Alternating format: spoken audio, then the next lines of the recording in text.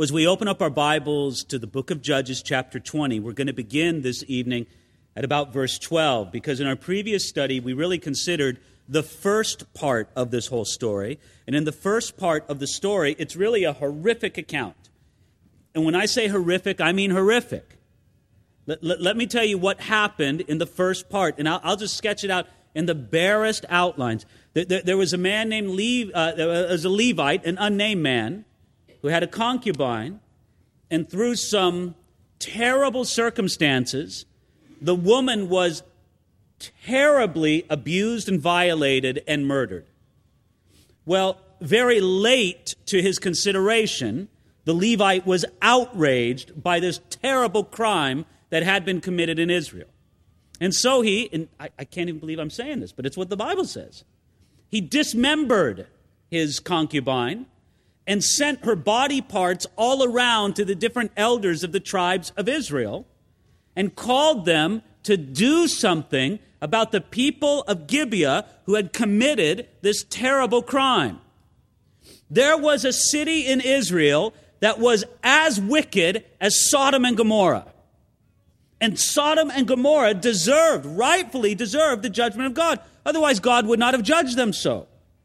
And so the Levite, in his outrage, made it public all around Israel. This city, Gibeah, in our midst, is just as wicked as they were in the days of Sodom and Gomorrah. Something should be done about this. Now we come to verse 12 of Judges chapter 20. Then the tribes of Israel sent men throughout all the tribe of Benjamin, saying, "What is this wickedness?" Now, by the way, Gibeah was in the territory of the tribe of Benjamin. Okay, so remember that. Gibeah is the city, Benjamin is the tribe. I'll start again.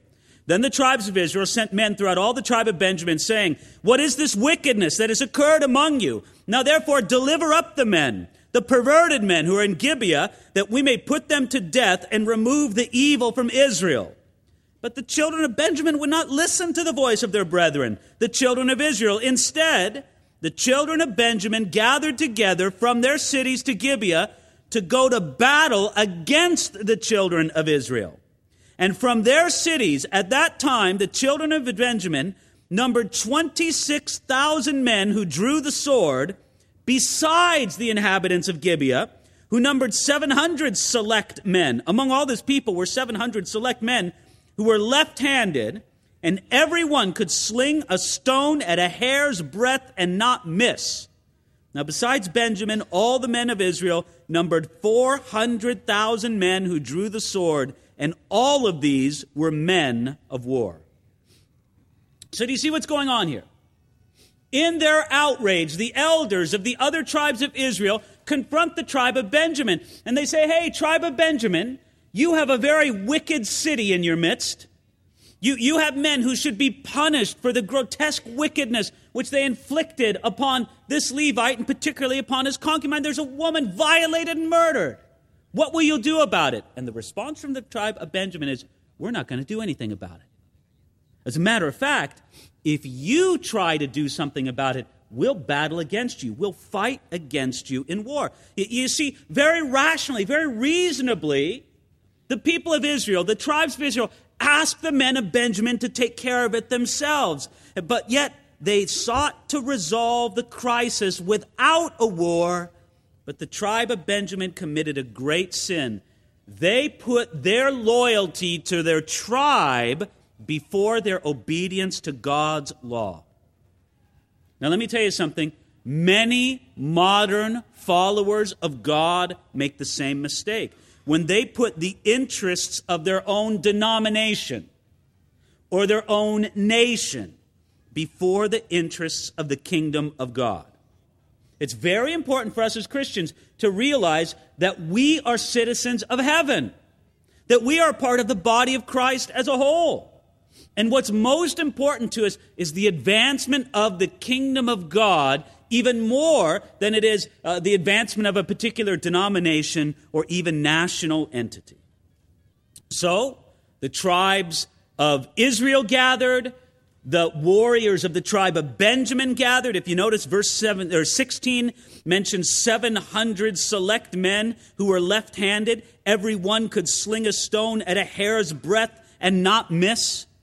You see, the tribe of Benjamin not only failed to further the cause of righteousness in their own tribes, yet they actively resisted it and assembled an army that just said, not only are we refusing to do what's right, we're going to fight anybody else who tries to do what's right.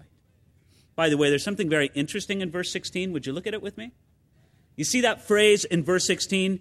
Everyone could sling a stone at a hair's breadth and not miss. Let me tell you something very interesting about that word miss. It's the same word that's translated in other passages of the Old Testament as sin.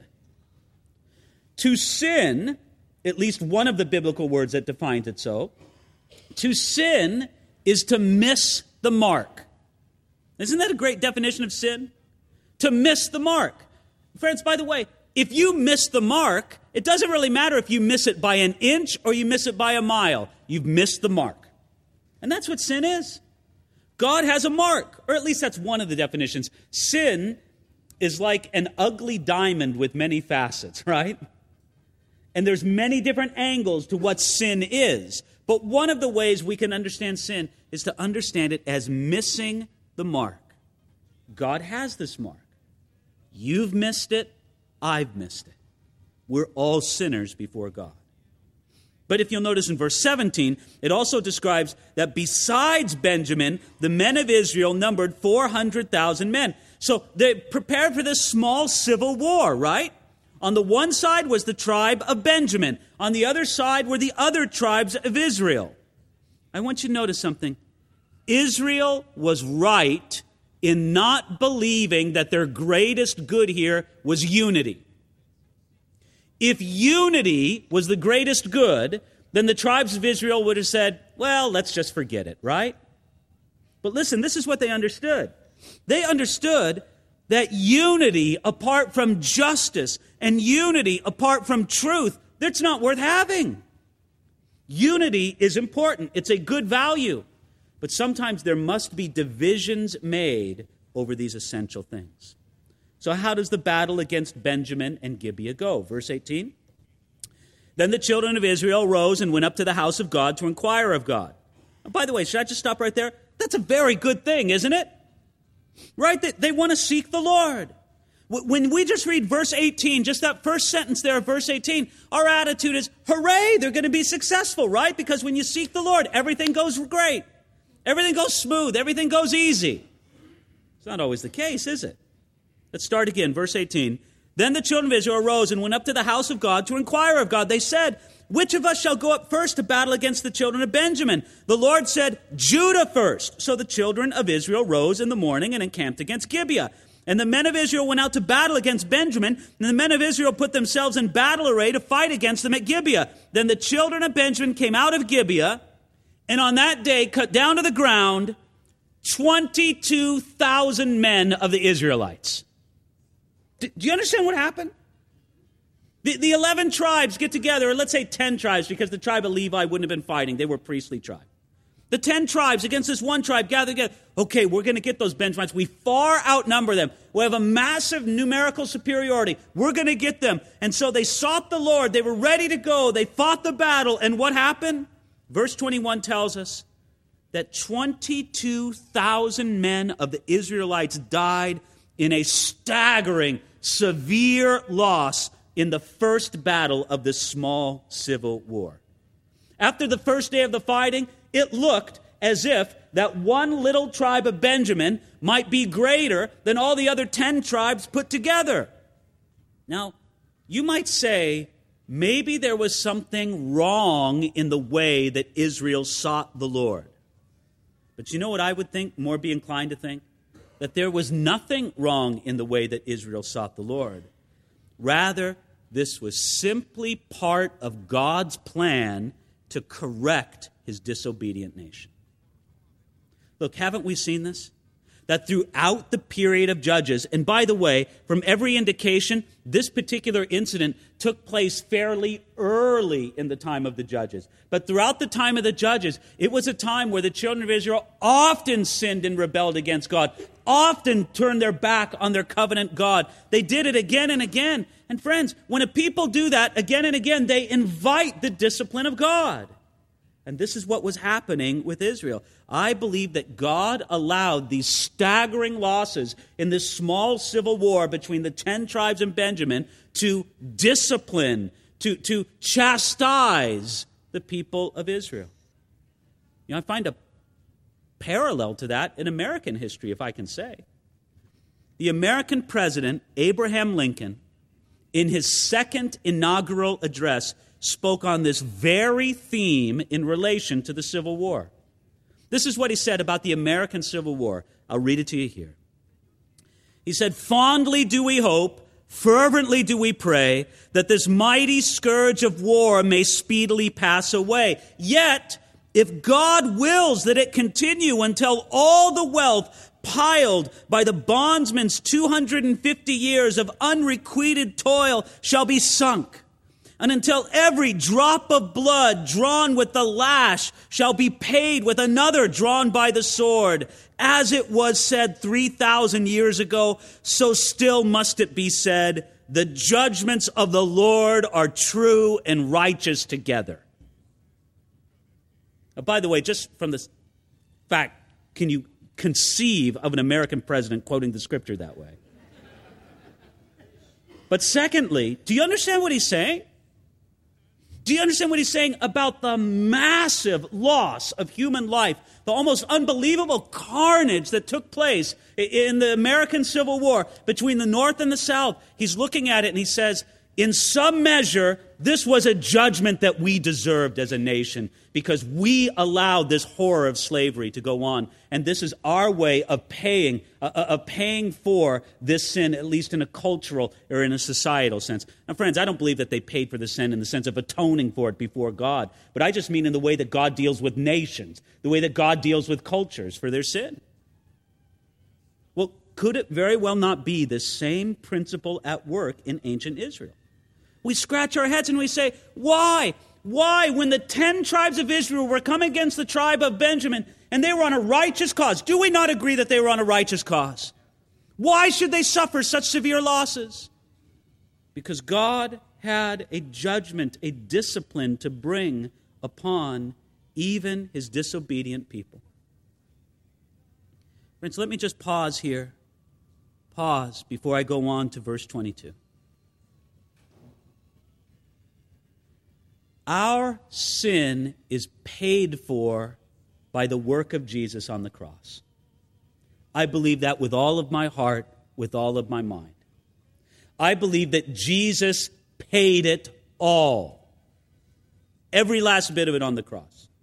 I believe that you cannot pay for your own sins. I believe that there are some Christians who sort of punish themselves or allow themselves to be miserable or punished or something because in some vain dream they think they can atone for their own sin by their misery.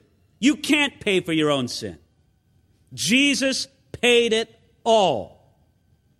Nevertheless, not in the sense of atonement, but in the sense of loving discipline and correction, sometimes there is a penalty that we have to pay for our sins. Not to atone for them. No, that was paid at the cross. But again, in the sense of discipline and correction that we need and we deserve from our sin. And so this is what I want to challenge you with right now before moving on to verse 22. Are you inviting the discipline of God in your life right now? Are you inviting God to, I hope you understand what I mean by this phrase, to spiritually spank you? To spank you with something in your life. Not to make you pay for your sin, but to teach you, to correct you.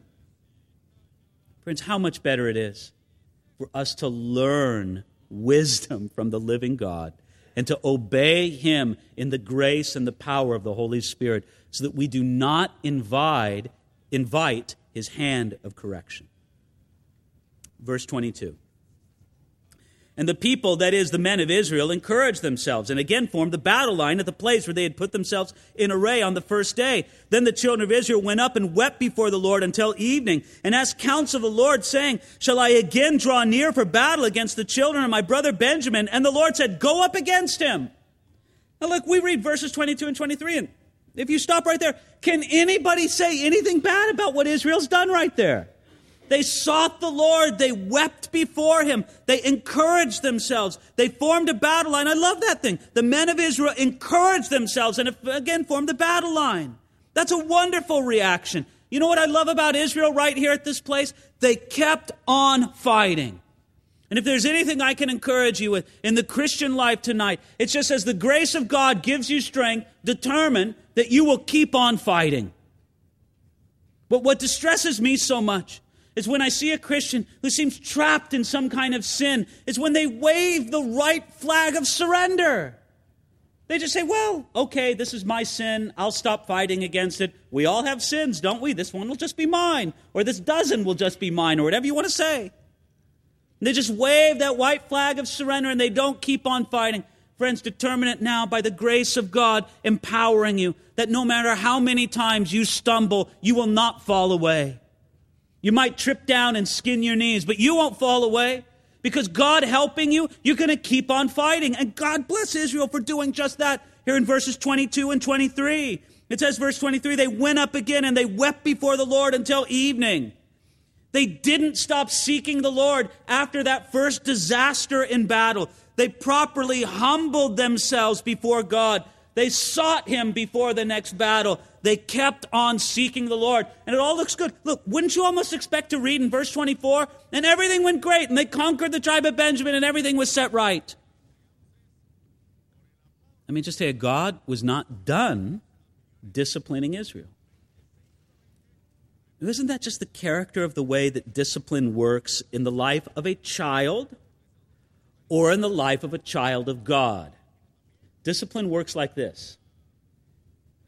The one enduring the discipline, the child, right, whether it be a child in your family or the child of God, the one enduring the discipline always thinks that it should end sooner than the one administering the discipline, right? To use an analogy, and I'm just using this analogy, that the child gets a couple swats and he goes, okay, that's it, good, I've learned my lesson, right? Where the parent administering the discipline, I would assume it's being administered properly and lovingly and all the rest of it. They says, well, 2 isn't enough. I'm going to give you 2 more, 3 more, whatever the amount would be. You get the point here. Israel probably had every reason to think, okay, it's finished now. Now is victory. But look at verse 24. So the children of Israel approached the children of Benjamin on the second day, and Benjamin went out against them from Gibeah on the second day and cut down to the ground 18,000 more of the children of Israel. All these drew the sword. Wow. What was the losses on the first day? 22,000. Am I remembering that right? The losses on the second day, 18,000. Now you've got a total of 40,000 lost in battle. Listen, this told them that this would not be an easy war. It would not be a quick war. But the children of Israel were willing to keep on fighting. The Lord, even though the children of Israel, even though they were fighting in a just cause, it was still going to be a very difficult struggle. And if I could make this by spiritual analogy, friends, I tell you this, and I just want to tell you it with all the compassion that I have in Jesus Christ, there are going to be some difficult struggles in your life. There will. I know there are in my life. And, you know, my heart goes out to some of you because my heart goes out to those of you to whom you were introduced to Christianity under fraudulent promises. Some of you might have been introduced to Christianity under this sort of promise, and maybe the evangelist didn't say it exactly like this, but this was sort of the impression you got. Come to Jesus Christ and all your problems will go away. Come to Jesus and you're just on the Primrose Road. I want to see the Yellow Brick Road because even on the Yellow Brick Road, Dorothy and the rest of them had a lot of trouble, didn't they? I'm just saying you get on there, it's difficult. You're confronted by that, aren't you? Listen, I can't believe I'm talking like this because this isn't how, you know, we preachers, we're supposed to be always really positive and real encouraging. And I want to encourage you with this really bummer statement. Suffering is part of the Christian life. Now, can we thank Jesus here this evening that it's only part? And for you, if suffering is the entirety of your Christian life, there's something very wrong with that. But seasons of suffering are part of the Christian experience. There is a such thing as Paul described the fellowship of his sufferings. And there are certain aspects to our relationship and our fellowship with God that we only know in full measure and greatest intimacy when we suffer right along with Him. Now again, I want to lay stress on this. It is part of the Christian life. It is not the entire experience. And just as much as you have some Christians who are under the delusion that everything in the Christian life should be fun and easy and happy all the time, so don't you have other Christians who are under the delusion that should all be depression and being morose and just being downcast all the time? No, I thank God for both the times of wonderful joy, which I have to say in my Christian experience are the majority. Aren't they in yours? Yet when God appoints for me some season of suffering, God helping me, and I can only do this, God helping me, I embrace it and I say, Lord, you have a purpose in this. Draw me close to you in the fellowship of your sufferings. After 40,000 men lost on the field of battle, Israel was enduring a season of suffering. Verse 26. Then all the children of Israel, that is, all the people, went up and came to the house of God and wept. They sat there before the Lord and fasted that day until evening, and they offered burnt offerings and peace offerings before the Lord. So the children of Israel inquired of the Lord. The ark of the covenant of God was there in those days, and Phinehas, the son of Eleazar, the son of Aaron, stood before it in those days, saying, Shall I yet go out to battle against the children of my brother Benjamin, or shall I cease? And the Lord said, Go up, for tomorrow I will deliver them into your hand. God allowed these 2 days of defeat to bring Israel low. They needed to be humbled. And those days of defeat completely drained out of them the pride and the self-sufficiency. And they were back to the place where they could be truly humble and broken before God. God used the tragic loss, and it's nothing more to be described than a tragic loss, a devastating loss of 40,000 men on the field of battle. He used it to humble the whole nation. They had to understand that the horror of the crime at Gibeah was not merely the result of a few bad men or one bad city or even one erring tribe. The whole nation had to be humbled because they thought that the sin problem was only in Gibeah, or the sin problem was only in Benjamin. Friends, the sin problem was all over Israel. Now, friends, after the first battle and the debacle there, losing 22,000 men, Israel was sorry and they wept. But it was only after the loss on the second day that they put their repentance into action by fasting and by making a sacrifice for sins. Let me tell you something. Sorrow and weeping apart from sacrifice for sins are not enough. Do you sorrow over your sins? Great. Do you weep over your sins? Wonderful. It's not enough. You got to take your sins to the cross. This is God's appointed place for sacrifice. Can I tell you, friends? You cannot atone for your own sins by your tears. I'm delighted if you're sorry over your sin. It's much better for you to be sorry over your sin than happy about it. But your sins are not atoned for by your own bad feelings or even your own tears. Your sins are atoned for by what Jesus Christ did on the cross. And so this is what Israel had to endure. But they had the promise from God. Verse 28, Go up, for tomorrow I will deliver them into your hand. God did not want the 2 days of humbling to make Israel think that they could never win. Brother, sister, are you in a season of humbling right now? Don't despair. God will raise you up. Humble yourself under the mighty hand of God. Don't worry about it. He'll raise you up at the appropriate time. Don't become filled with despair. The devil's there to whisper in your ear, you'll never get on top of this. You'll never come out of this season of humbling. That's a lie from the devil. God may humble you. He may humble me for a season. But he'll bring us out. And this is his promise to Israel that they would do so. All right, let's read a long section now, starting at verse 29. Then Israel set men in ambush all around Gibeah. And the children of Israel went up against the children of Benjamin on the third day and put themselves in battle array against Gibeah as at other times. So the children of Benjamin went out against the people and were drawn away from the city. They began to strike down and kill some of the people as at other times, in the highways, one of which goes up to Bethel and the other to Gibeah, and in the field about 30 men of Israel. And the children of Benjamin said, "They are defeated before us as at first." But the children of Israel said, "Let us flee and draw them away from the city to the highways." So all the men of Israel rose from their place and put themselves in battle array at Baal Tamar. Then Israel's men in ambush burst forth from their positions in the plain of Geba. And 10,000 select men from all Israel came against Gibeah, and the battle was fierce. But the Benjaminites did not know that disaster was upon them. And the Lord defeated Benjamin before Israel. And the children of Israel destroyed that day 25,100 Benjaminites. All these drew the sword. So the children of Benjamin saw that they were defeated. The men of Israel had given ground to the Benjaminites because they relied on the men in ambush whom they had set against Gibeah. And the men in ambush quickly rushed upon Gibeah. The men in ambush spread out and struck the whole city with the edge of the sword. Now the appointed signal between the men of Israel and the men in ambush was that they would make a great cloud of smoke rise up from the city, whereupon the men of Israel would turn in battle. Now Benjamin had begun to strike and kill about 30 of the men of Israel, for they said, "Surely they are defeated before us, as in the first battle."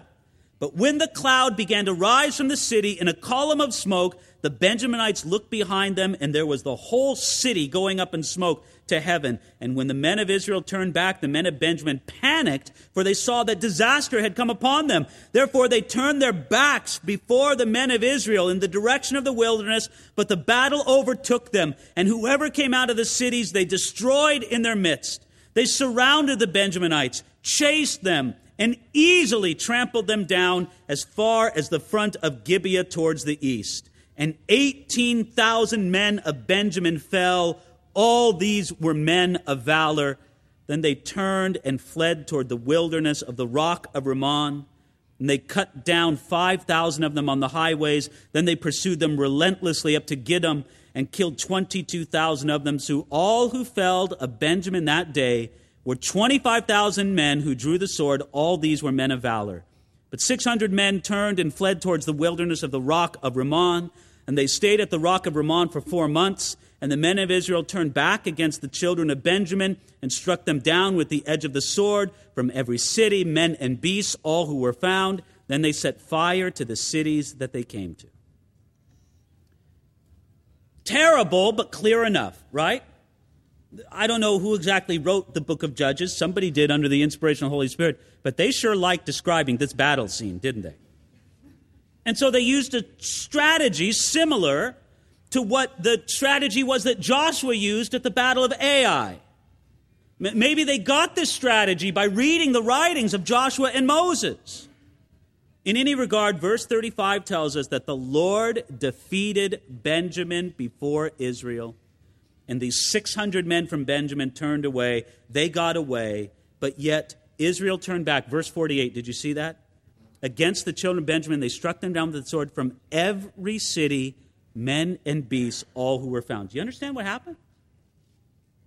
You see, this was an unwarranted war of retribution against Benjamin.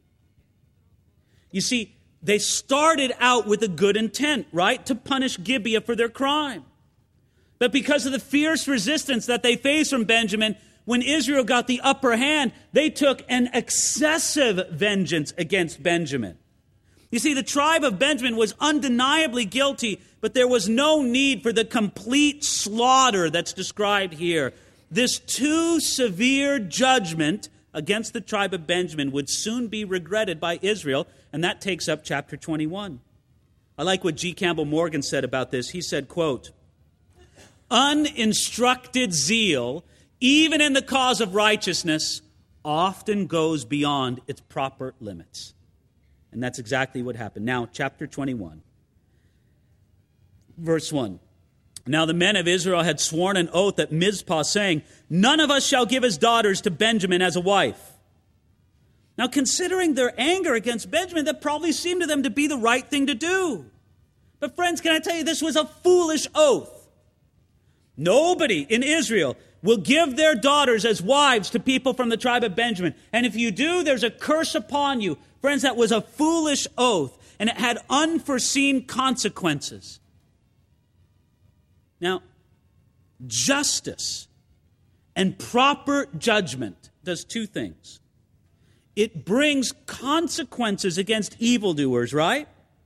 But not excessively. And this was getting into the realm of excessive judgment. Verse 2, they understand this. Then the people came to the house of God and remained there before God till evening. They lifted up their voices and wept bitterly and said, "O Lord God of Israel, why has this come to pass in Israel, that today there should be one tribe missing in Israel?" Do you see this in verse 3? They cried out to God almost as if it was his responsibility that the tribe of Benjamin was almost on the edge of extinction. I can almost imagine God in heaven. They cry out, "Why has it come to pass that we've almost lost a tribe in Israel?" And God says, "Because you murdered them all." Hello? You did this. You carried out an excessive justice. You carried out a too extreme judgment against them. They were the problem. And if they didn't do something, there would be one tribe missing, because they were down to almost 400 men, and those men were unable to marry because of the curse that was pronounced in the first verse of this chapter. The tribe of Benjamin was almost extinct. Let me just put it this way. If you got 400 men and they can't marry, you're not going to have many descendants, right? It's just going to be over pretty soon. Israel realizes, "Oh God, what have we done?" Now, can I just say, this has something to teach us under the general principle, 2 wrongs don't make a right. Well, we'll go on here, verse 4.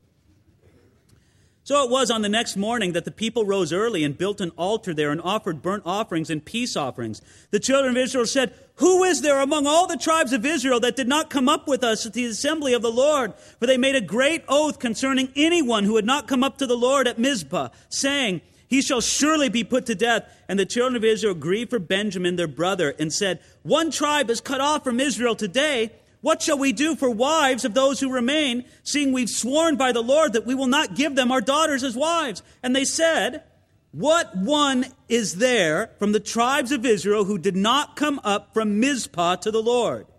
And in fact, no one had come to the camp from Jabesh Gilead to the assembly. For when the people were counted, indeed, not one of the inhabitants of Jabesh Gilead was there. So the congregation sent out there 12,000 of their most valiant men and commanded them, saying, "Go and strike the inhabitants of Jabesh Gilead with the edge of the sword, including the women and children. And this is the thing you shall do. You shall utterly destroy every male and every woman who has known a man intimately." So they found among the inhabitants of Jabesh Gilead 400 young virgins who had not known a man intimately. And they brought them to the camp at Shiloh, which is in the land of Canaan. And then the whole congregation sent word to the children of Benjamin who were at the rock of Rimmon and announced peace to them. So Benjamin came back at that time, and they gave them the women whom they had saved alive of the women of Jabesh Gilead, for they had not found enough for them. And the people grieved for Benjamin because the Lord had made a void in the tribes of Israel. Okay, if you understand this, you might just be tearing your hair out at this time. What is going on here? Okay, we're so sad.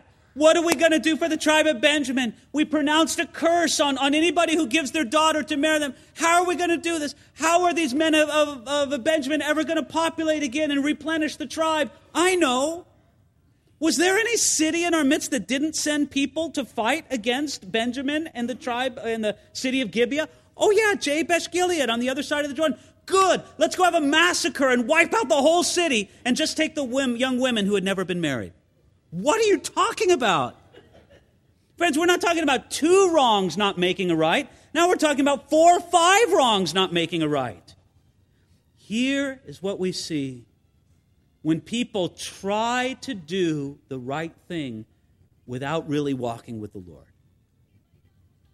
They stumble, they fall. This was doing one bad thing in a vain attempt to make up for another. You know what they should have done? I'll tell you exactly what they should have done. They should have stood up and said, Lord, we made a foolish oath at Mizpah when we pronounced a curse upon anybody who gave their wife to marry somebody. Lord, we repent of that foolish oath and we retract it before you. That's what they should have done. They should have repented of their foolish oath. Friends, have you ever made a foolish oath before God? They made a foolish oath that was so foolish that it led them to commit mass murder just to observe their foolish oath. It would have been infinitely better for them to renounce their oath, repent of it, and just simply do the right thing by supplying wives to Benjamin. Instead, they massacre a whole city and kidnap 400 young women who are now left without their families altogether. And they say, now you guys are going to be, you girls, I should say, are going to be the new wives for the tribe of Benjamin. And so, in this ungodly massacre, they killed everybody but 400 young virgins. And still that wasn't enough. They didn't find enough for them. So how are they going to do it? Verse 16. It gets even weirder. I don't know how to say it. It just gets weirder. Verse 16. Then the elders of the congregation said, what shall we do for wives for those who remain, since the women of Benjamin have been destroyed? And they said, there must be an inheritance for the survivors of Benjamin, that a tribe may not be destroyed from Israel. However, we cannot give them wives from our daughters, for the children of Israel have sworn an oath, saying, cursed be the one who gives a wife to Benjamin. Then they said, in fact, there's a yearly feast of the Lord in Shiloh, which is north of Bethel, on the east side of the highway that goes up from Bethel to Shechem, and south of Lebonah. Therefore, they instructed the children of Benjamin, saying, go lie in wait in the vineyards and watch. And just when the daughters of Shiloh come out to perform their dances and come out from the vineyards, and every man catch a wife for himself from the daughters of Shiloh, then go to the land of the Benjamites. I'm not making this up. And it shall be when their fathers or brothers come to us to complain that we will say to them, be kind to them for our sakes, because we did not take a wife for any of them in the war, for it is not as though you have given the women to them at this time, making yourselves guilty of your oath. And the children of Benjamin did this. They took enough wives for the number of those who danced, whom they caught, and they went and returned to their inheritance, and they rebuilt their cities and dwelt in them. So the children of Israel departed from there at that time, every man to his tribe and family, and they went out from there, every man to his inheritance. Just when you think it's gotten as crazy it could get in the days of the judges, now there's a planned abduction of women to supply wives for those in the tribe of Benjamin who still didn't have them. They created a little drama where the Benjaminites were allowed to kidnap women who may have very well been willing. I don't know. It's that the marriage could be arranged without official approval. And instead of going through this charade, they simply should have confessed their sin of making a foolish oath and doing the right thing instead of trying to make two wrongs equal a right. But I have to say, this section of Scripture brings me to a topic that has interested me in the past. I used to teach on it, every 2 or 3 semesters to the students at our Bible college. It brings me to the topic of strange yet biblical ways of finding a wife. Now, I mean this as a great assistance to people here this evening. I know that there's many men here. Well, I don't know about many, but there's men here. You want to get married. Don't you want to know what the Bible says about finding a wife? Well, there are some strange ways in the Bible to get a wife, and so I'm just giving you the Bible here this evening, okay? Ready?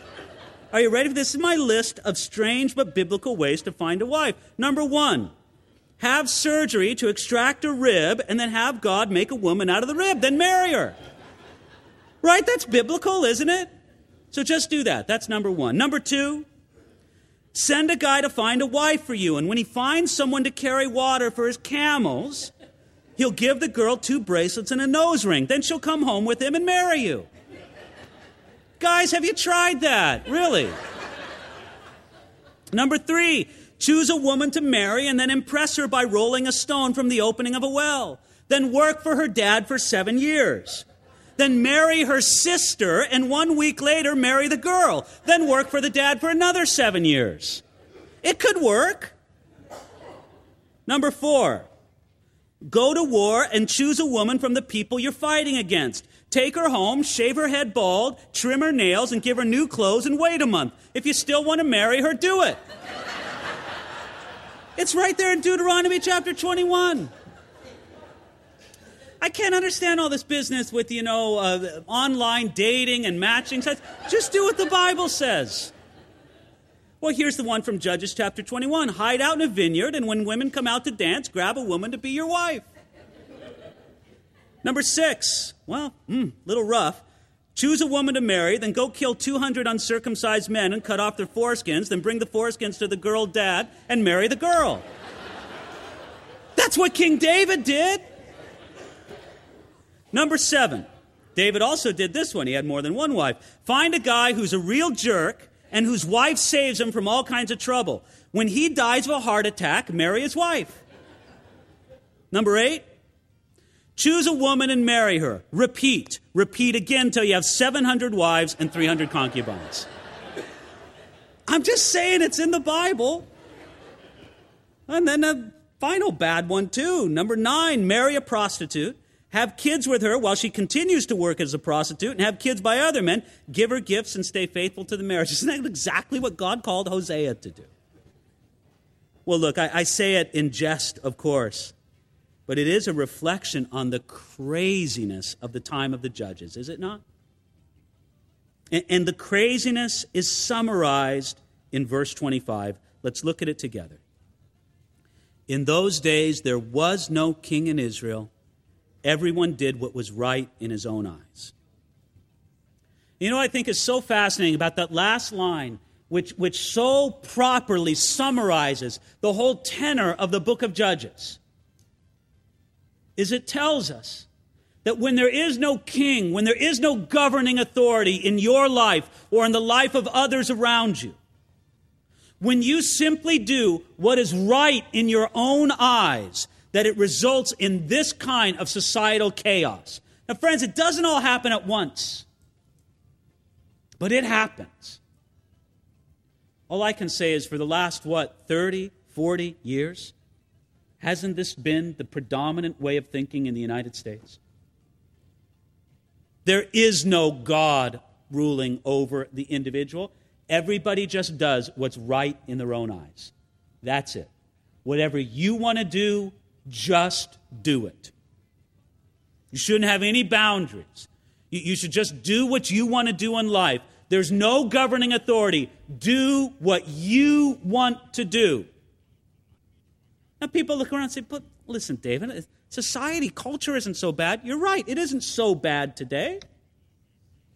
That's because we're living on the inheritance of several hundred years of Christian influence when people lived with the idea that there was a God in heaven who cared about how we lived, and each one of us would have to answer to him. And what we've been doing is we've been undermining that foundation furiously in the last decades. When you undermine a foundation, eventually it collapses. Friends, the societal trend for our culture in the larger sense, it looks just like that. There was no king in Israel. This kind of moral, political, social, and spiritual chaos can only happen when there's no recognized king over Israel, when people forget about God as their king. And everybody just does what's right in their own eyes. The 400-year period of the judges was marked by this radical individualism. They rejected the standards of God and His Word, and they accepted the individual standard of I'll just do what's right in my own eyes. And what you have is the same kind of societal and cultural mess. Well, look, if you're concerned about it, pray. If you're concerned about it, bring other people to a relationship with Jesus Christ. But if you're really concerned about it, make sure that Jesus Christ is your King. That King Jesus reigns over you. And I don't blame anybody tonight for feeling, I don't measure up to that. I sin. All too often, I simply do what's right in my own eyes, and I don't yield to the Lord. Maybe that's you here tonight. Can I tell you, Jesus Christ died on the cross to pay the penalty for that sin in your life. Won't you confess it and repent it before Him and receive the forgiveness and acknowledge Jesus as your King? It would be very fruitful. Well, I shouldn't say fruitful. It wouldn't be fruitful. It would be very fun for us tonight to just talk about how everybody else in the culture is such terrible sinners. What about us? What about our life before the Lord? Yeah, that's what God wants to touch. So I ask you right now, as we worship, as we open up the tables for communion, on my right and on my left, here, tables open for communion here. Come forward as we worship. Receive the body, receive the blood of Jesus Christ that's there in those bowls with the grape juice that we have there. Receive it this evening as forgiveness of your sins. But when you do it as if it's an act of homage to your King. Maybe you want to whisper it under your own breath as you receive that piece of bread and receive that juice. I honor you, King Jesus. Please forgive my sins. Father, that's what we want to do. We want to acknowledge you as King. Not only over this congregation, Jesus, but over our individual lives. We don't want to spend the rest of our days doing only what is right in our own eyes. Lord, you helping us, you empowering us, we will do what is right in your eyes. And we're bold enough to pray, God, that you would transform our society.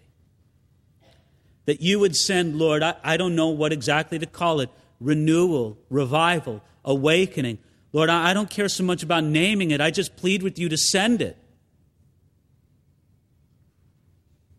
Help us to rebuild foundations that have been undermined. For your glory, Lord Jesus, we pray this. Amen.